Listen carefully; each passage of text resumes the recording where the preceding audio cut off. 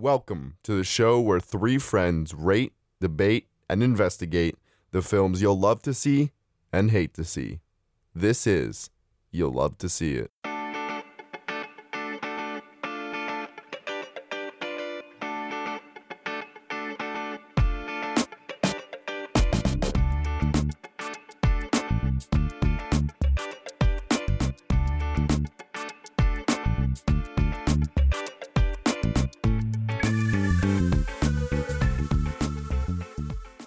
Hello, and welcome back to another episode of You Love to See It.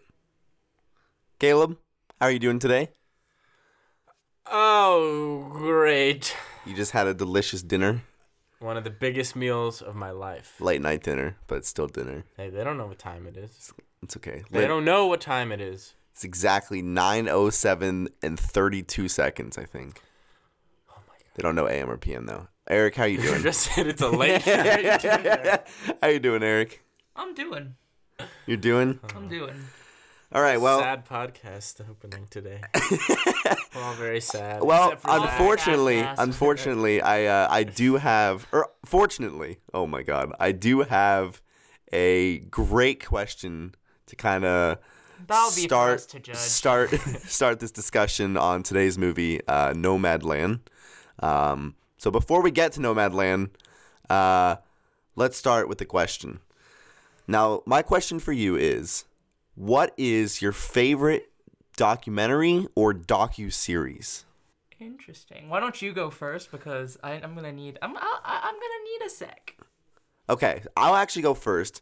This is just the one that first popped off my head, and I'm gonna extend this by saying it doesn't have to be 100% nonfiction, if that makes sense. So, for instance, what I'm gonna say is that So I don't need to think anymore. Fair answer now. what I'm gonna say is mine is not nonfiction. It's just that it's not a 100% accurate depiction. So I'm gonna go with a docu-series, and I've watched it like 3 times over the last year, and it's The People versus O.J. Simpson.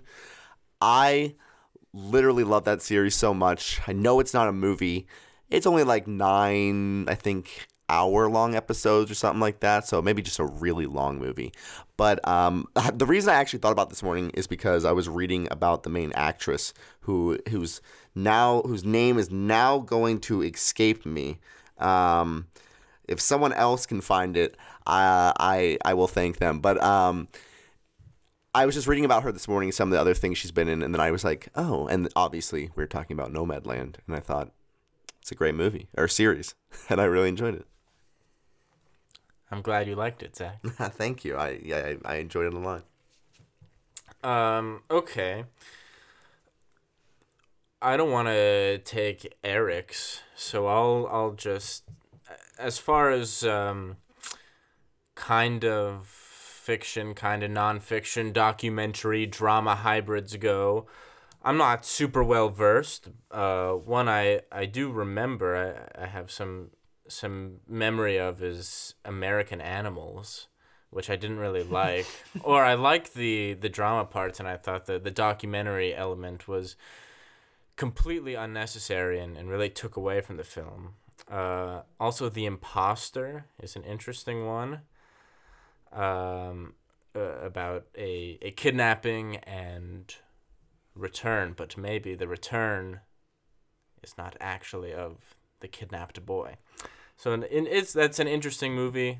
It's actually very well liked, I think, but it wasn't my favorite. My favorite documentary, the only documentary I have on Letterboxd, where you can find me at CB, 4 stars or higher, is 4 stars, is Bob Dylan, Don't Look Back.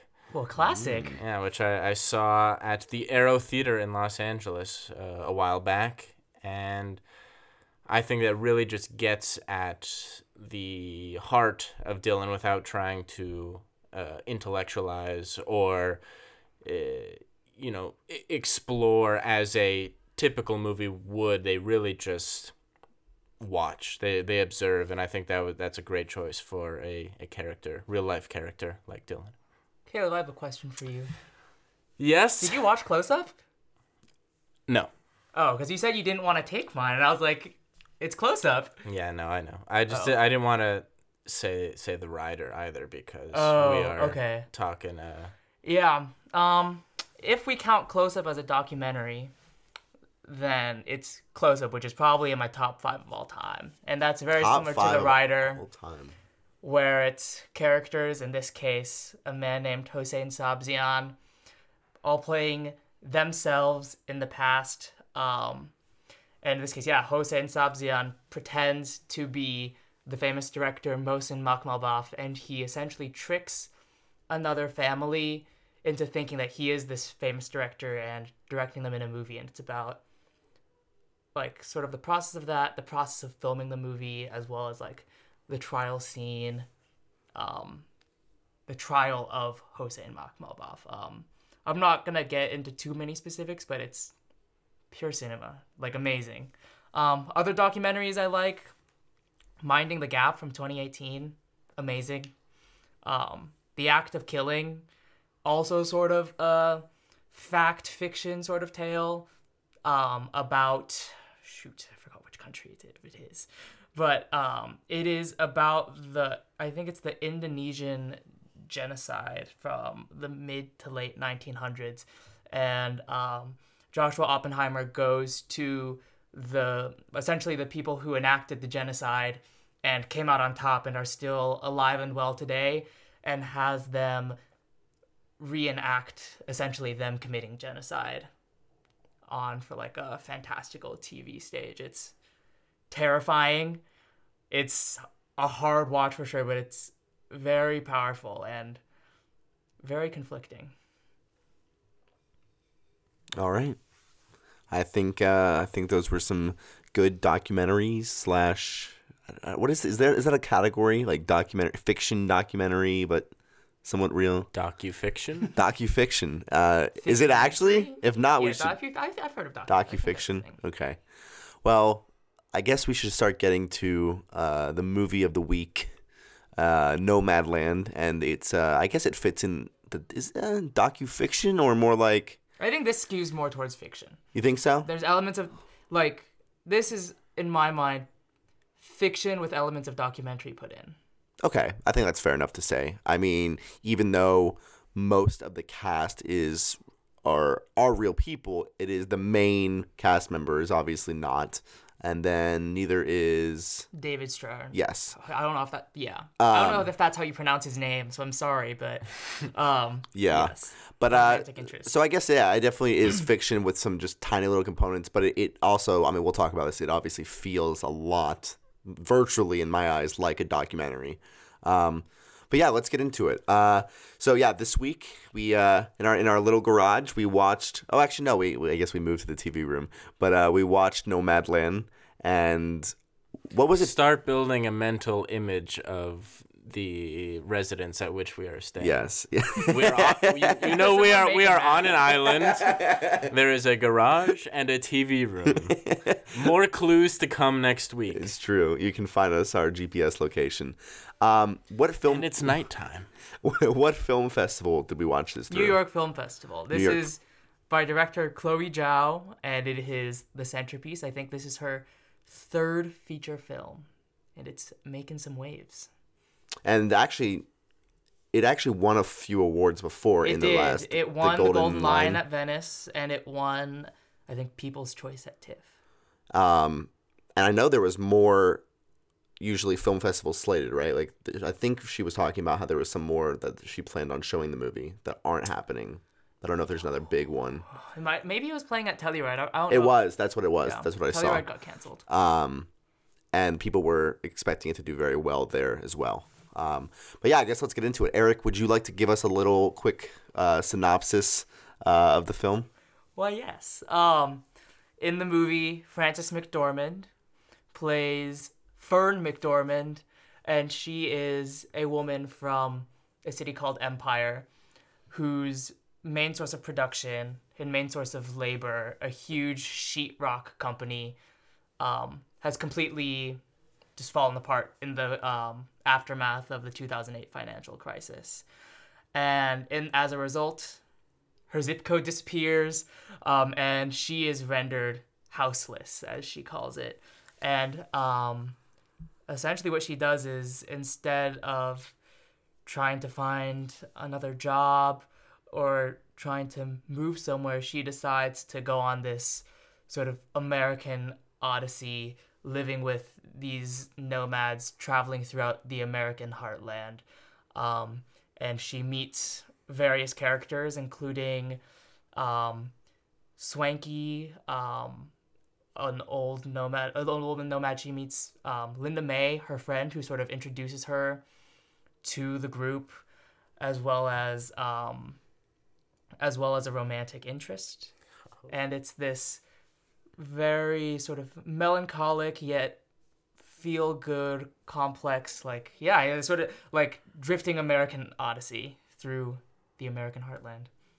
Well, that is a great synopsis, and I have a lot to talk about today. Actually, I wrote down some questions for both of you, just for all three of us, actually.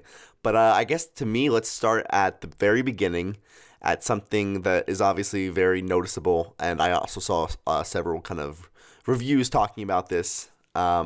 The intro, which had the kind of just graphical card of what was it, that the sheetrock industry basically went under, something like that. I don't remember exactly what the thing was that said. It was that in Empire, the sheetrock company became bankrupt, and then the zip code went away.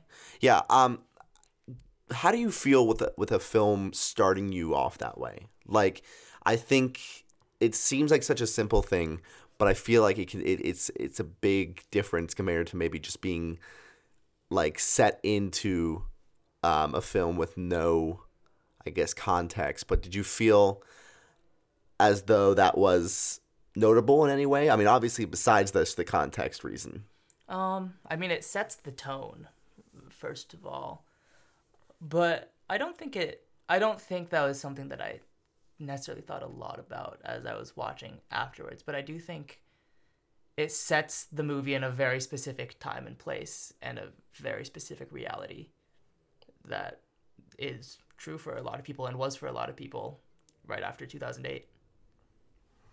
Yeah, I think it's just about that. The movie goes for a hyper-realistic approach, and to give this very specific context that, anyone who is watching it, they've lived through, kind of gets at the hearts of the audience pretty quickly and allows them to connect, I think, more with the hyper-realistic approach. Because we do know what the reality of that situation was. So, I've already kind of told you both that I really enjoyed this film, and obviously we'll get to ratings down the line. But I felt one of the reasons was because I felt myself connecting with a lot of the characters, even very minor ones, if only because they seemed relatable. We talked a lot about characters last week in Kaufman, and we're not going to compare Nomadland to I'm Thinking of Ending Things, but I'm actually curious, Caleb, how did you feel this movie, very different films. I won't be the first to admit that, but do you felt like the characters were very relatable? Do you felt like they felt personal, and how did that draw you in? Certainly personal, and I assume because most characters are playing fictionalized versions of themselves, that there is a lot of reality in them, and I think that came across in very naturalistic performances. These aren't actors, these are people playing themselves, and I think that immediately sets you on the personal path. And yeah, I think the writing does a good job of getting you to connect to these people, or I should say, despite the fact that obviously, none of us sitting here have gone through the plot, the situations that they've been through, and most of the audience probably has not lived the life of a nomad. But I do think that Zhao is very specific in her writing, and something universal grows from that. Yeah, I also think she does a great job directing non-actors. You saw it in The Rider, where Brady Jandro gives maybe like a top 10 performance of the decade playing himself. Wow. And you see it here too. Like every single one of these nomads, like Linda May, like Swanky, they all feel so authentic, even though there are like fictionalized they're like slightly fictionalized versions of themselves. And I think that goes a long way. I think like the most special part of this movie that like makes you, the part where like I think I really relate to the character in this movie is that like really special moment when you like realize like, oh, like they're talking about this from real emotional experience. And I think that does a lot of work. And Chloe Zhao is amazing. Yeah, and we were just talking, Eric, right before this that Chloe Zhao, who directed this and The Rider, which you really like, and is similar, correct, to Nomadland in some way? And is it a... Yeah, this is how she works. In Songs My Brother Taught Me and her which was her feature debut, which was in I want to say 2015. It premiered at Cannes, as well as The Rider, which came out in 2018. Those two movies were both set in South Dakota on a Native American reservation, and they all starred people that she met there because she was, I think, living there for significant portions of her life. And this movie is very much so in the same way. She likes to use non-actors, people who have like lived through the experience. Very naturalistic, definitely very much in the same vein. Well, and as I was saying before, what we were talking about was about how she will now be directing a movie in the Marvel Universe. And it's interesting, the versatility to create movies like this and to do something like that just seems... Yeah, that's something I've been thinking about. It's like, am I excited for her to do that, or am I sad about it? Like, on one hand, she, I think, very much so said that the movie she got from the Eternals, the money she got from the Eternals essentially helped fund Nomadland. But on the flip side, is going into the Marvel machine like a waste of her talent when she could be making something more exciting? I think that's an interesting question, especially now that she's won the Golden Lion. She's probably the biggest Marvel director to ever direct a Marvel. Like, she's probably the biggest director to ever direct a Marvel movie. Yeah, I mean... Or at least the most critically acclaimed. And we were talking about just her directing in this movie, and I'm actually curious, Caleb, I mean, not to put you on the spot again, but, and maybe it's impossible to compare, but these are two movies in a row. Last week's I'm Thinking of Ending Things, and then this week's Nomadland, with two directors who did possibly a award-winning job. Could you compare them at all? Like, is that a lot to ask of you to say who you thought directed their movie better, or is that... Yeah, that's a pretty challenging question, considering how different the movies are and how different they want to be. So yeah, I don't think it's really fair to attempt to compare them. Yeah. I think Kaufman really excelled in atmosphere and tension and sound, which I didn't actually mention, I don't think, last week. That the sound in there was stupendous. And here, like Eric mentioned, Zhao is really an actor's director here, and certainly allows the actors to flourish. Yeah. And, when you're working with non-professional actors, I think that work cannot be understated. Yeah, Zhao also just has a really great eye for natural landscapes. I think that's... Oh, the movie was beautiful. I mean, Yeah. it was... I think she manages to... she has a very clear... She has stated before very clear that she is very influenced by Malick. And I think she does manage to get some of those really beautiful, kinetic, like, almost like spiritual natural shots, but I think she does something different. Something about her style and like the way she works with her documentary process really grounds her work, and it's just a completely different dynamic from what Kaufman does. I think it's almost impossible to compare. So that being said, do you think, again, we talking about Oscars earlier and it's way too early, but do you think she has a chance to either earn a nomination or win an award for this film?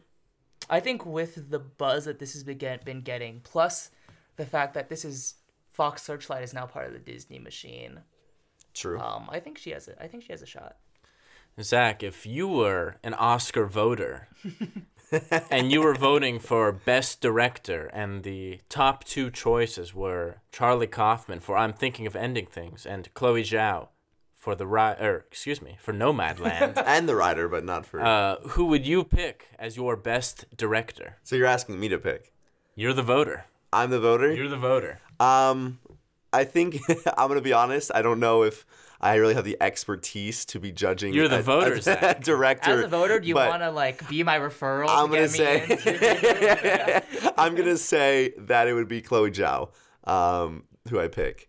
And maybe that's because as much as I was hyping up I'm Thinking of Ending Things last week, which I really enjoyed, I enjoyed this movie more because I felt like it just put me in a trance. And it was just, and I think that's how I was supposed to feel. I felt like the camera work was personal. I felt like everything felt very personal, even like just the visions and the landscapes. I don't know. Maybe that's weird to say, but it just felt more personal than perhaps Kaufman's did. But again, I guess I can't really compare either. But I would pick. And why did you ask me, Zach? All right. Well, I was asking because I don't know. Maybe you're a little bit more, studious in that area. You're a fellow director, so you can judge other directors. You know what I'm saying? Thank you. Sight and Sound 2022. Let's go. That'll be. Are we gonna do a podcast review of that? Maybe just me and Eric. That's a little tangent, but okay. Let's get back to Nomadland. How did you feel about the pacing? And I think it was is it fair to say it was a slower movie? Definitely. I don't feel like it is as. Actually, I don't know if I'm Thinking of Anything is as fast paced, but I almost wanted to say it was only because there's so much happening. But in this movie, I feel like... I think in a traditional sense, just because of the way it's structured, it doesn't really have a plot. Yeah, I guess you could say Nomadland is slow. I personally don't find it slow, but yeah. I mean, that's true. There is no plot. We were talking about that at one point. I forgot if someone asked what the plot was, and then the whole point, they were like, what is the point of a movie with no plot? And...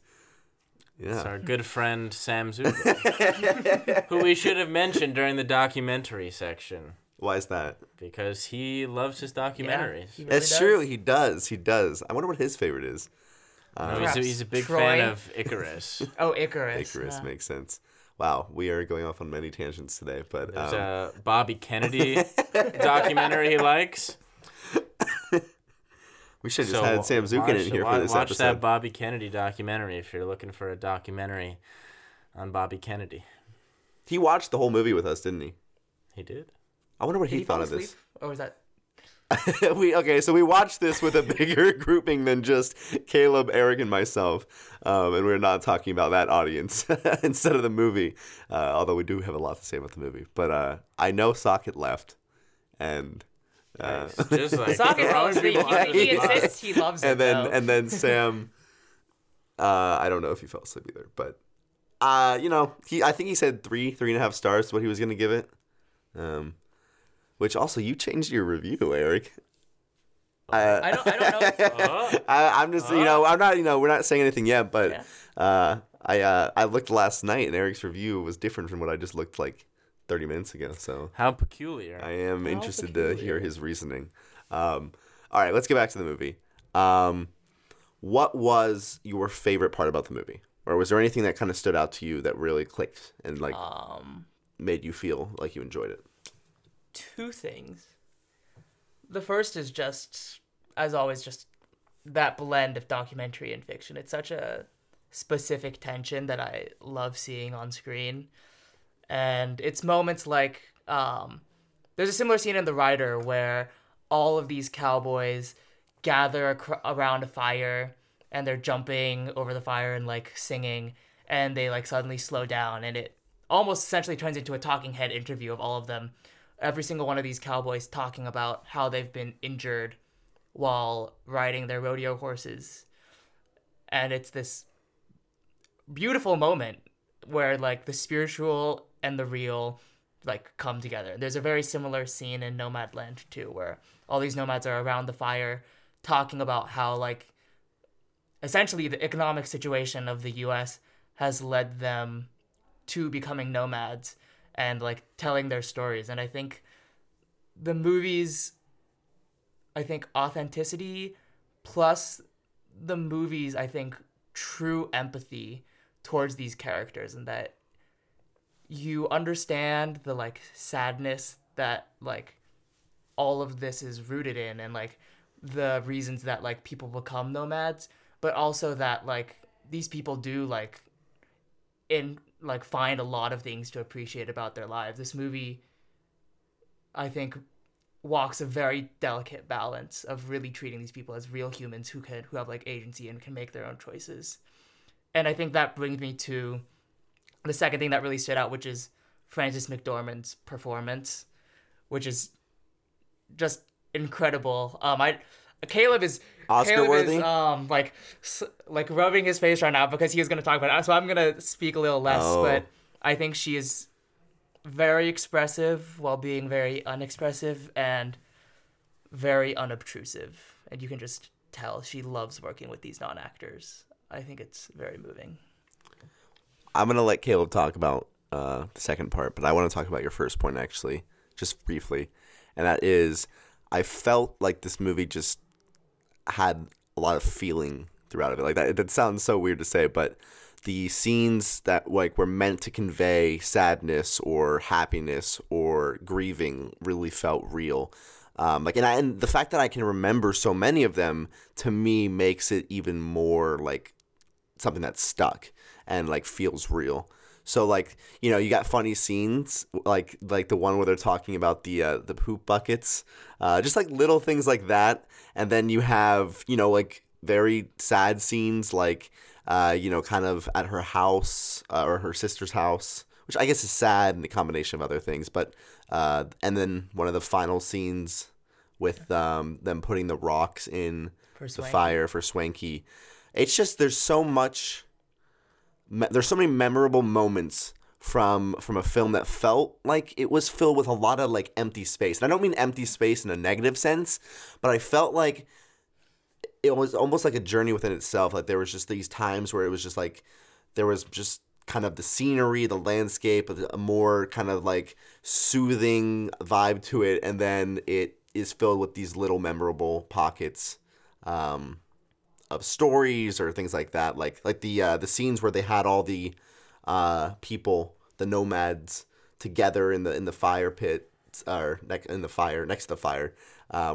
Great scenes, and I felt like there were a lot of them. So, yeah. Caleb, I sorry, just to go ahead, sort of sorry. add like I guess just to like synthesize the feeling this movie gives. It's like it's feel good without losing sight of the sadness, and it's sad without being like victimizing, maybe. Oh, 100%. Yeah, and I think that's the like really nice balance it treads. Frances McDormand. I hope she wins the Oscar. I would love it. I asked, you think this is Oscar? You think she could win this? I don't know what her competition. She recently won like 2 years ago. So 3 years ago. For what? 3 Billboards. Yeah, that was 2017. Mm-hmm. I still haven't seen 3 Billboards.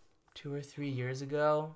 So I don't know if they'd give her another one, especially since it would be her third too. So we'll see. The politics of the Oscars. I'm sure we'll have an Oscar episode later on in the year. Next year. Next year. Or I'll return and get all my picks correct again. You didn't get them all right, did you? I don't know about that. Hang on. Do you have the receipts for this? I got very few right. Oh, okay. I think maybe Eric was the one that got the most. Anyways, back to you. Frances McDormand does not make this movie. She is this movie. The writing, as I mentioned, creates some nice moments that, as I said, have some universal qualities to them that make them special. And the directing, as we talked about, is very strong, especially with Zhao's work with the non-professional actors. But this movie is nothing without Frances McDormand, who just gives an absolutely stellar performance. A performance where she listens more than she speaks, where she is oftentimes, it feels completely naked, and you just... Sometimes she is completely naked. That's also true. 100% true. You are correct. And it just... She kind of just strips everything away. And I realize... I'm talking emotionally here. Emotionally strips everything away to give a comprehensive take on, I don't want to say a simple person, but a person who is doing simple things, who is just trying to continue with her life, to make the most of it without doing the most. It is just unbelievable how she is able to wring so much emotion out of someone who is just in the process of simple, and again, I mean that in a more literal sense, discovery. Yeah, I gotta agree. Like, there's something really special when you can just see Frances McDormand watching these people tell their stories, and just all the emotion in her face, and also that you can see, like, she very genuinely, like, is very, very, like, happy to be getting to know these people and be having this connection with them. It's my favorite performance of the year. Like, easily. She really captures the empathy that the movie attempts to provoke. I think it's also like sort of back to what I was saying. You also like, she is someone who is like self-destructive in a way, like when she and that she can't stay with anyone. She has like problems with committing pretty like in a very simplified way of saying she has problems with committing to people. But that never leaves sight of the fact that she's a very like empathetic person, and it's still like, oof, this is going nowhere. This is like I don't know that I think she is a complex individual. Like she's out there living this life, drifting around the world, and there's sadness to it, there's happiness to it, but and like as much as she says she I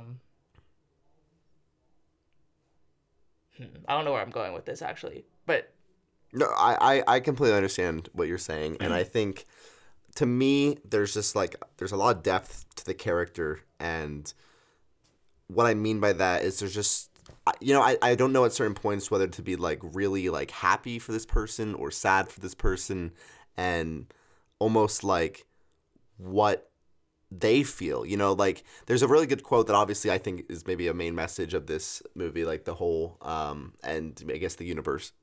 What am I trying to say? The university. Universality? Universality.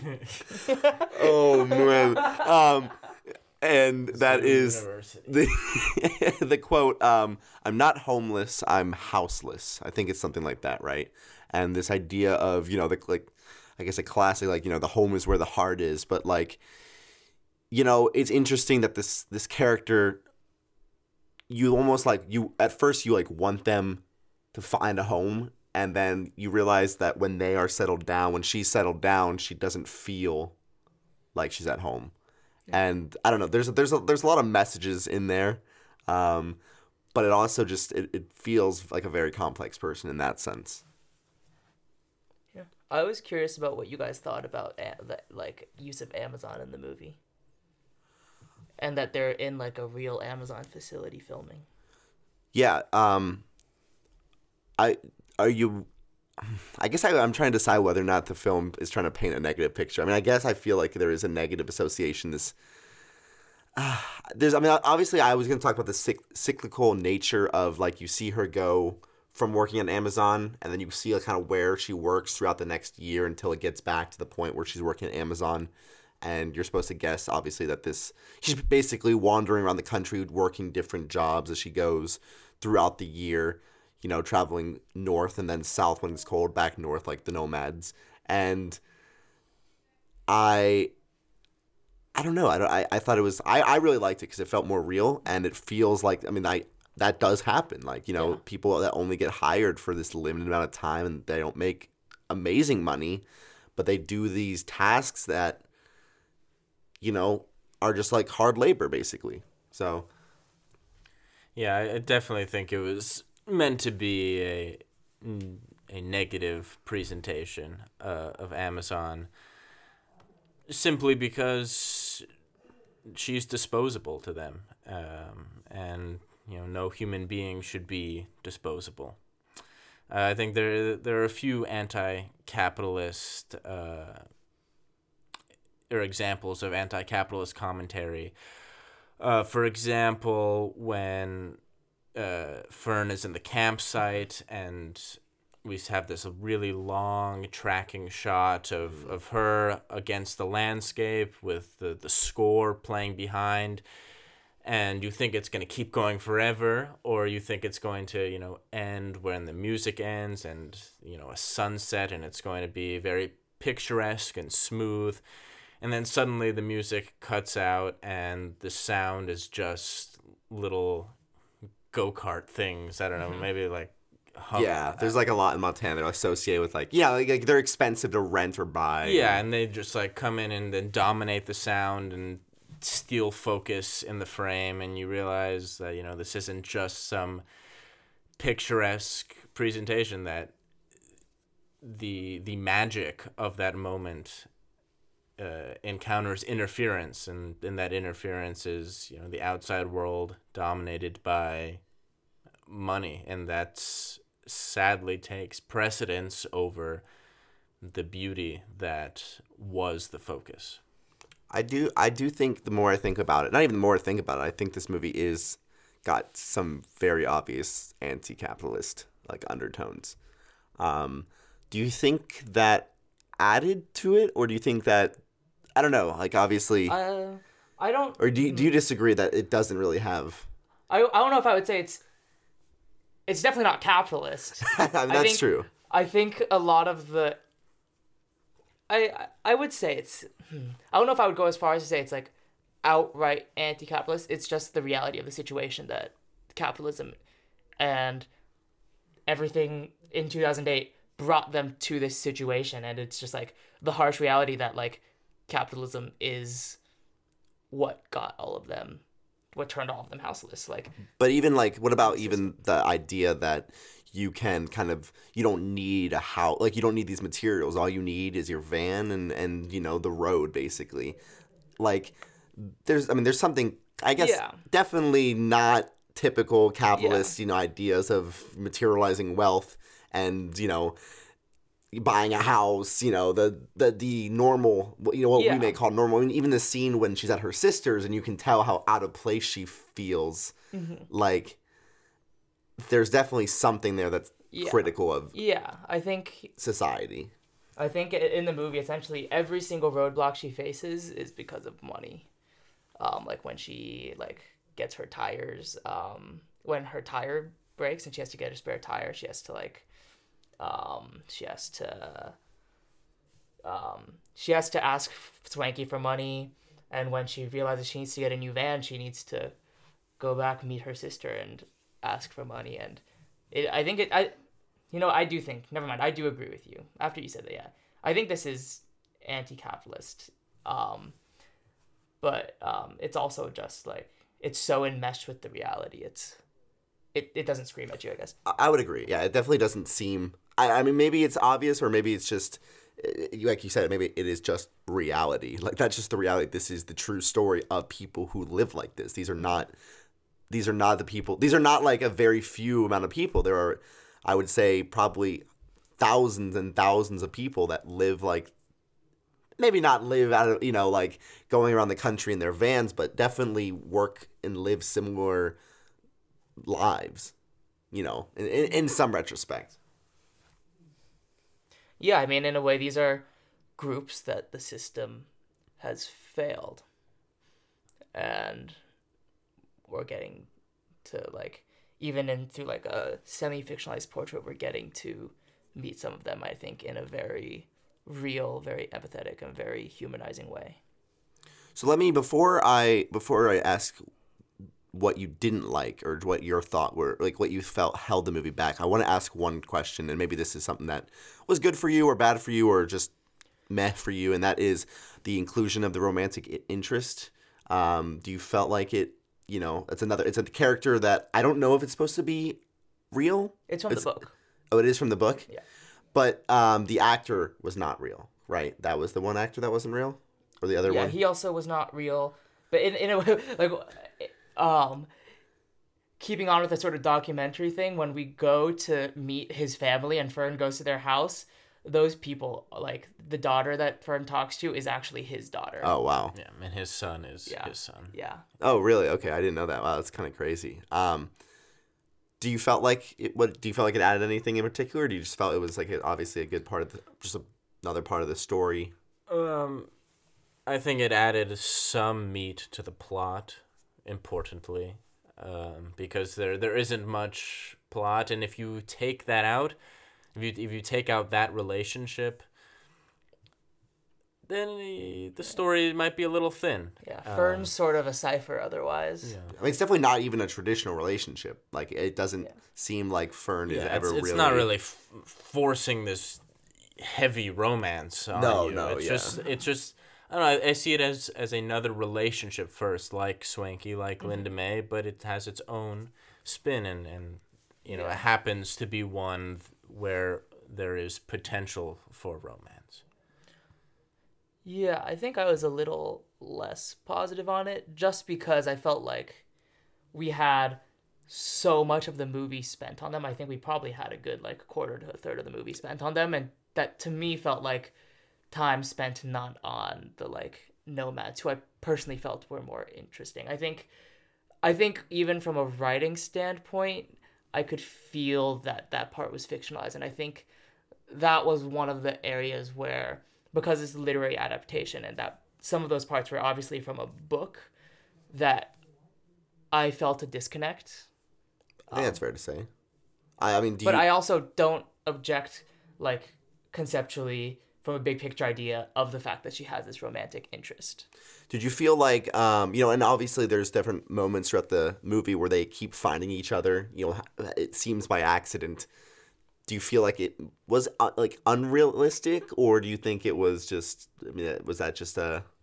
that happens in movies. I actually think that's pretty like, all these people, they know what time of year where they're gonna be. They have these places where they're gonna go, like, at least in the world of the movie. I don't think it's that far-fetched that they would keep running into each other.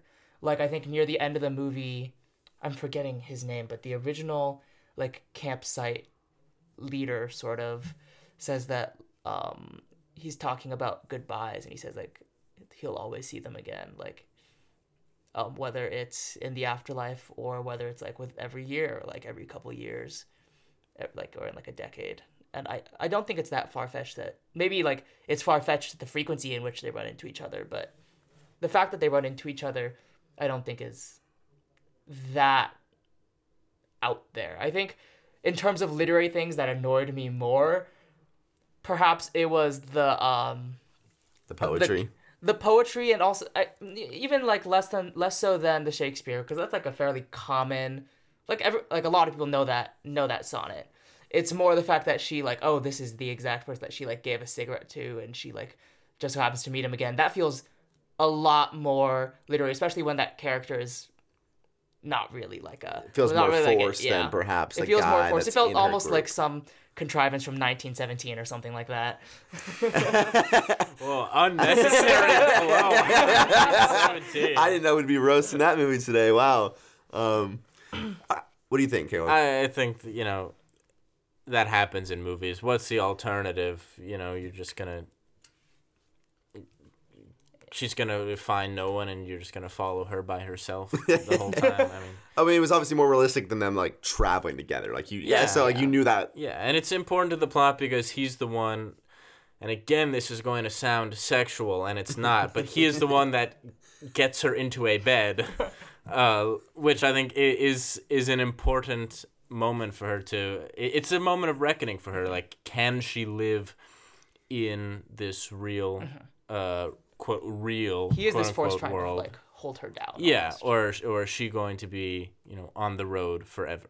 Yeah, and interestingly enough, is it 100% a positive thing? Like, she obviously, I mean, she ends up leaving the house. Like, she doesn't want to be trapped. I mean, like, she kind of views him as like almost, I don't know, like, I mean, she's not. It almost seems like he wants to fix her in some way, but maybe she doesn't feel as though she I don't know. Maybe I'm looking too much into it, but there's definitely like this idea that maybe even just like we think. I felt like watching it like, oh, there's this expectation that I should want her to eventually settle down somewhere, but maybe the whole point is she definitely doesn't want to. I think for me it was more of the fact that like I think we as an audience ultimately want her not to settle down somewhere, but to like settle down with someone. And I think whether it's, we're going to talk about this later, the score, which I think sounds overtly like very sad and very lonely, when I think Frances McDormand Fern is probably content, I think pushes that. And I guess that's just there to add the tension. But I think, specifically with Fern and I think he goes by Dave in the movie. Dave, yep. With Fern and Dave, I think it's more that we think we can sense that there's like melancholy loneliness there. I think Brian Tallarico from Roger Ebert mentioned like you can all like even as she's content, the movie always has this feeling of being of how lonely the way of life can be, I think is his quote. And I think Dave represents an escape for that, and I think at least before he settles down with his family, like it seems like a solution where she doesn't have to choose, and suddenly when she does have to choose, it just makes the situation a lot more complex. Yeah. All right, well then let's quickly go over, not quickly, but what were the kind of lower points? What are something you didn't like? Score. It's funny, as soon as the movie ended, I think Eric might have been the first one to bring it up. He might have brought it up to me, and then eventually Caleb, or some way around that. But we all kind of said the same thing, and maybe for different reasons. Eric, I know you said you felt like it was just in there too much, right? Like you just felt like you wanted more silence or less. It was very obtrusive, and it was very. I think, as I said before, it was like, I think Fern in a lot of the scenes where the score is very sad is very content. Like yeah, It's also just like very flowery for the type of movie that this is. Yeah, I was gonna say that I didn't feel as though there was too much, but I mean maybe these go hand in hand. I just felt like the score was wrong. Like maybe that's not fair to say. I don't know. Maybe that's not fair to say, but I just felt like it. It's not like it didn't fit the vibe. It's just like it didn't fit the vibe. It didn't fit the vibe. Yeah. It just didn't. I don't know. It just didn't make me feel too melodic. I feel like if that movie, I'm gonna be 100% honest here. If that movie had a better score, I would give it 5 stars. Ooh. I mean, I'm 100% honest. I think that's what I'm saying. Wow. With parts of the score, there's one really simple like theme that comes up a lot near the like in the second half that I like. I wish I could play it, but keep that theme. Do. I don't remember if you're right. It's like very slow. It's very simple. Keep that one. Nix the rest of it. Just sprinkle that in a couple more places, and you probably have a much better score. Yeah. Yeah. In itself, the music is fine. It's good. Just inappropriate for this movie. It just doesn't feel like it belongs in this movie, and that is a big problem. And sadly, ultimately, that probably comes down to Zhao, and she has to communicate with the composer and sign off on that. So I think that was the one big directorial misstep that's in the movie. I think she did the writer have a score? I was the writer really did not have much of a score, did it? It's been a while for me. It sounds like but it's mostly white noise, if I remember correctly. I think, Or I guess atmosphere. I think we've said pretty much everything we can about the score. I guess I'll just say before other things that you guys didn't necessarily like. I will say that I guess for me, a good score always makes me feel more immersed in the movie, and a bad score takes me out, and this score just took me out. When I heard it, there was just times where I felt a little disconnect, and ultimately, while it may work for others, it did not work for me. So yeah, when it gets really really melodic and it goes it's going real hard. It's a lot. It's sort of cringe. It's cringy. Especially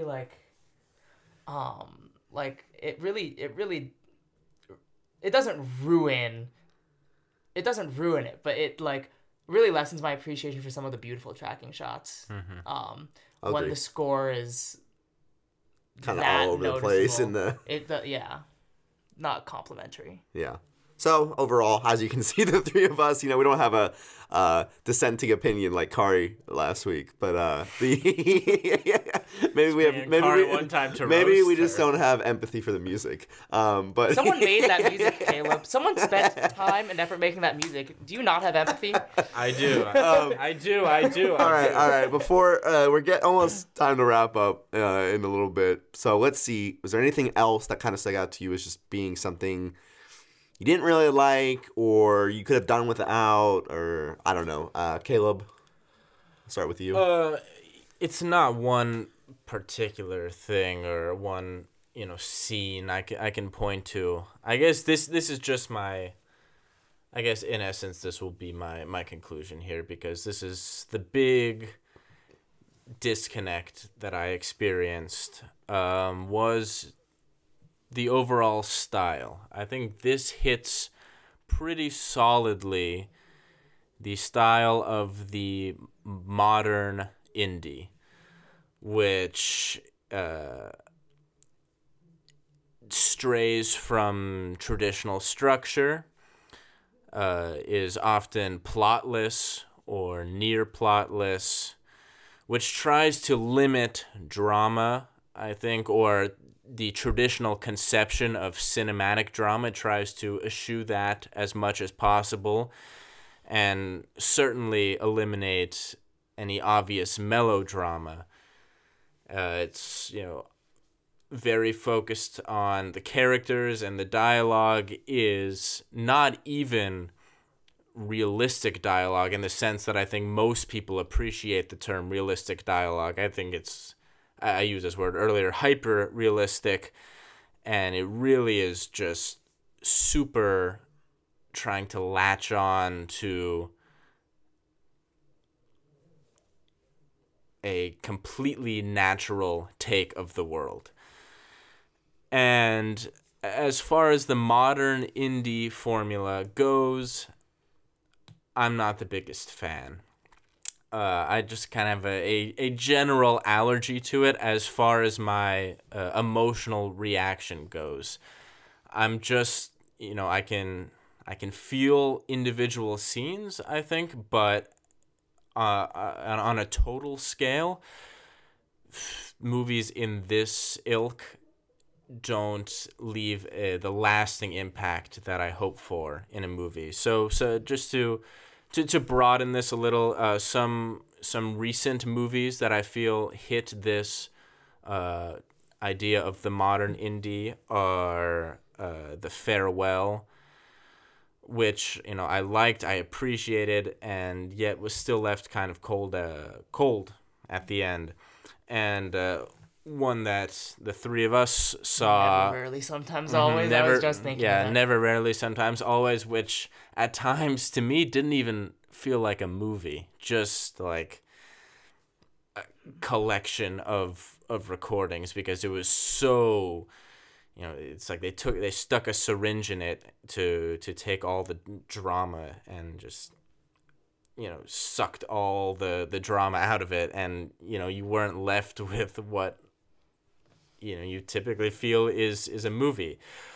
So in the indies, I generally prefer stuff with more drama, not necessarily melodrama. Usually more dialogue is just my style. Recent movie that I feel has some that fits in indie formula, but is more appealing to me is Marriage Story. I thought that had a nice blend of a naturalistic approach as well as drama that really hit home and affected me beyond individual scenes. And this movie reminded me a lot of The Florida Project. If The Florida Project, again, I'm using the word drama a lot, but I feel like Florida Project just had more charge in it, more drama, while still being realistic, but again, not as hyper realistic that it feels almost sanitized of drama, intentionally so.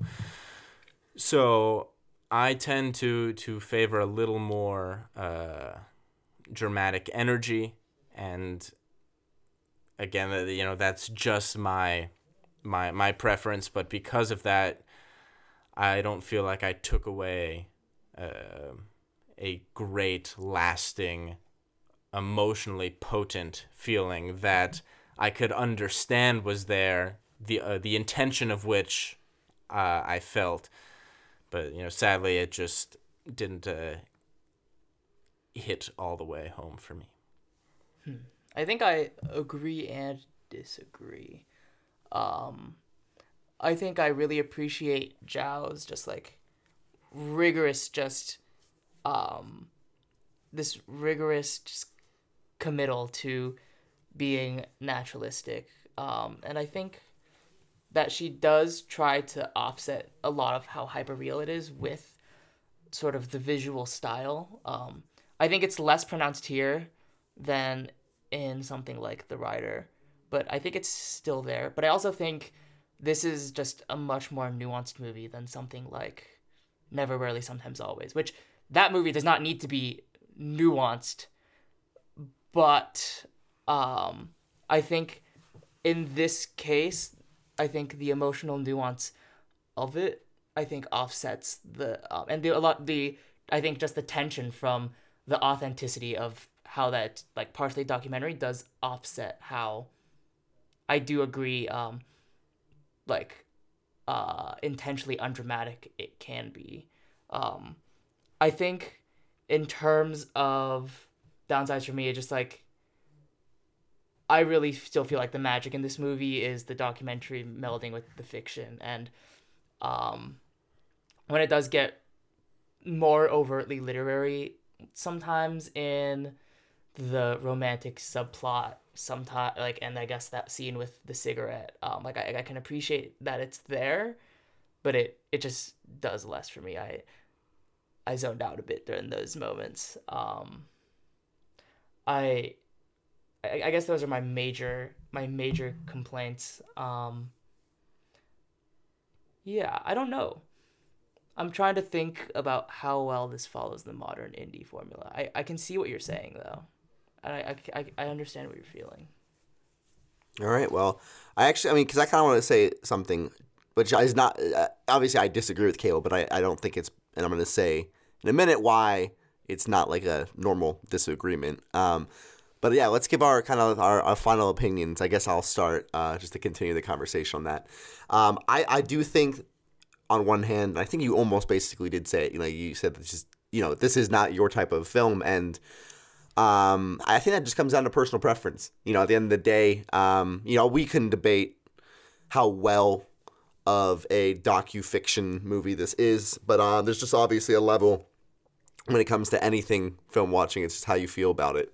And I guess what I realized is when you were saying the two films that you didn't particularly like, I was just interesting because I like went back and I was like, those happen to be two films I really did like. So There are much more egregious modern indie. yeah, I don't think I think I'm not saying Caleb and I would be opposites on all of those. It's just interesting. It's just I think as I'm giving my final review here, I think this is just my type of film.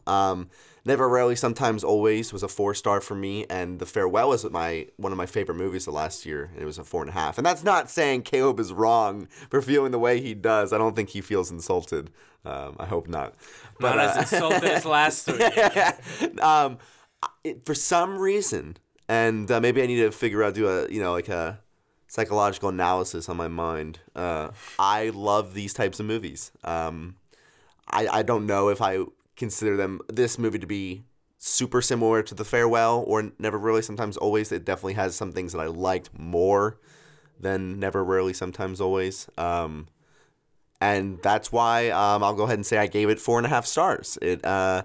It's a movie that I sat through. It felt like a very real experience to me.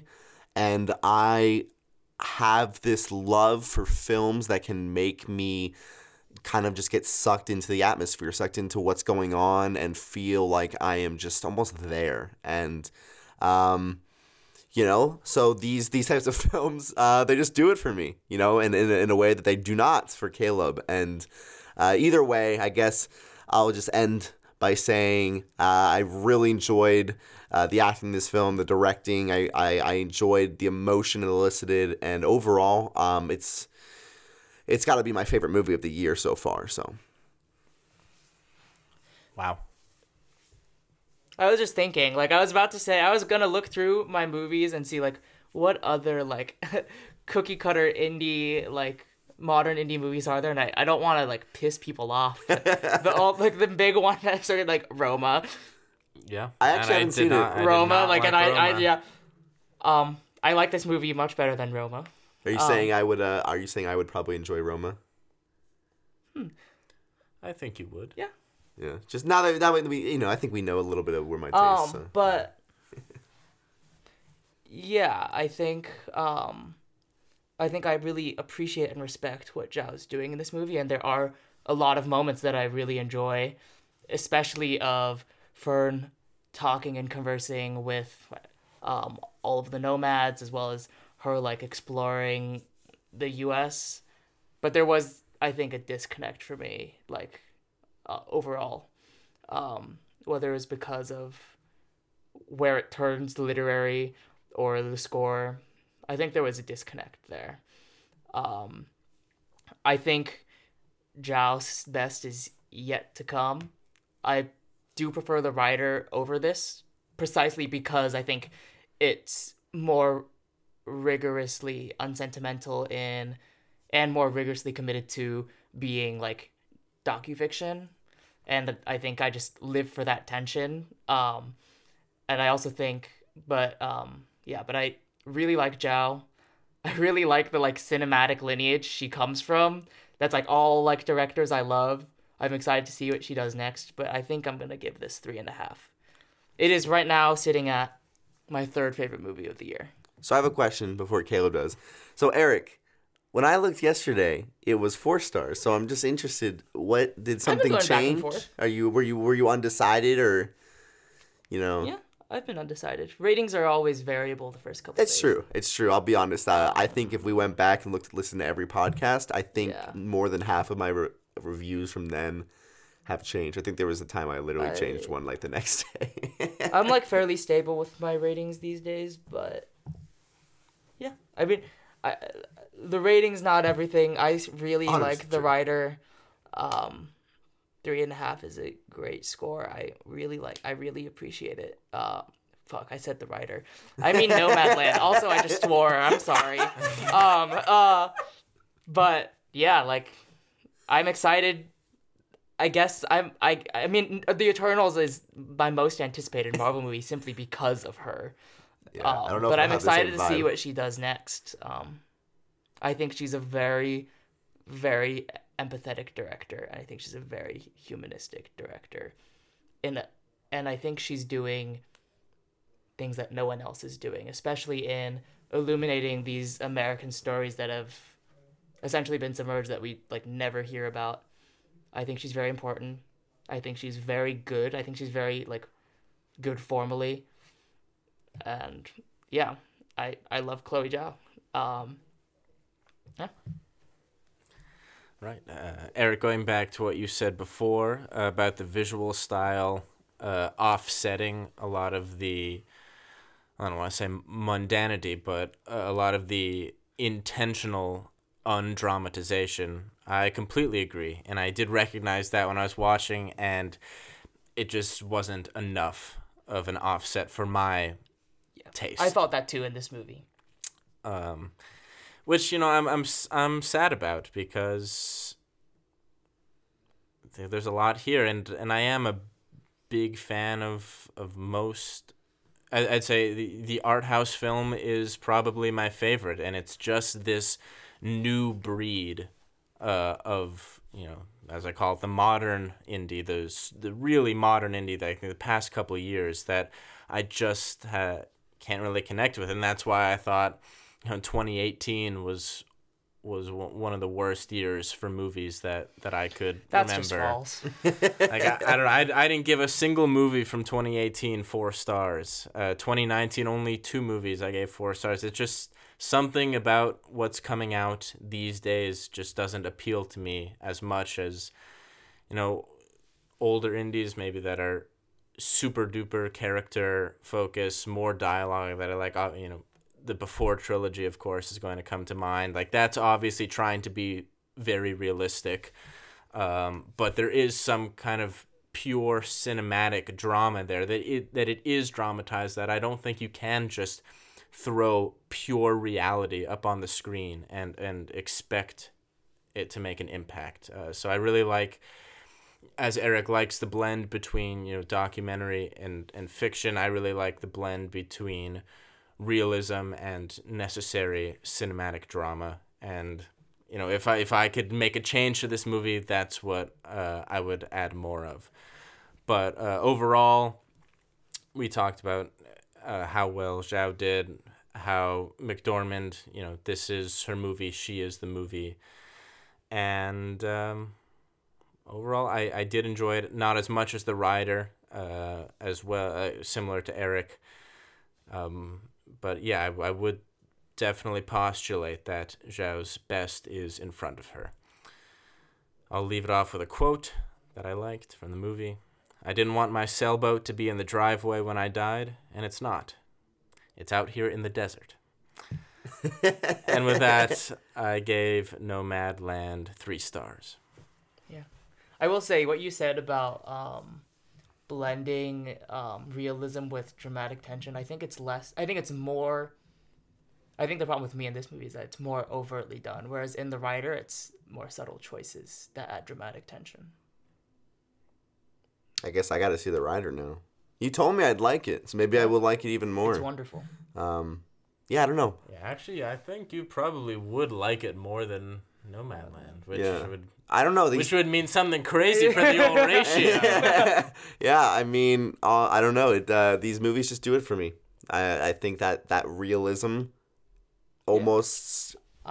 Yeah. Chloe Zhao has a great video up on Criterion where she's talking about Terrence Malick's The New World, and in it she discusses how growing up in China, which is very much so not a religious country, she never understood this idea of spirituality. And when she came to the US, she really wanted to, I think, understand it. And I think she said she personally started getting understanding based on the juxtaposition, like, between people's, like, connection to the earth and, like, this idea of I think she said when she was out in the Native American reservations, the first spiritual thing she ever felt, and the most spiritual she'd ever felt in her life, was she thought it was very much so connected to, like, out in the heartland, like, these people's like really grounded connection to the earth, and I think we can really see that in her movies. Just the juxtaposition between how grounded her stories are and how like sort of irreverent her camera work can be. And I think her movies do give that sort of subjective experience of spirituality within that very realistic framework. And I really enjoy it. I think she said in another interview, I want to say it was in a TIFF interview, that in her movies, she never wants her movies to be representations of groups. Like in Songs My Brother Taught Me, or in The Rider, or in Nomadland, she never wants these nomads or Brady and his community or the Native American community that she highlights in Songs My Brother Taught Me to represent an entire group. She just wants the audience after watching the movie to feel like they've really met and gotten to know real, like, complex individuals that they wouldn't have had the chance to get to know before. And I think regardless of how any of us liked the movie, I think she's very successful in that. Yeah, I think she's gonna be even more successful, and I'm excited to see more of her films in the future. I mean, I guess it's only her third, right? Yes, I think so. Feature film. I'm very excited. And, I'm sure we'll be hopefully discussing another of her future movies here on the podcast. The Eternals, Eric? We'll see about that. That's going to be interesting. But either way, this has been, I think, a good episode, interesting talk. And even though we had a few extra minutes after our ratings, it's been fun. So thanks for listening, and we'll see you next time. You love to see it.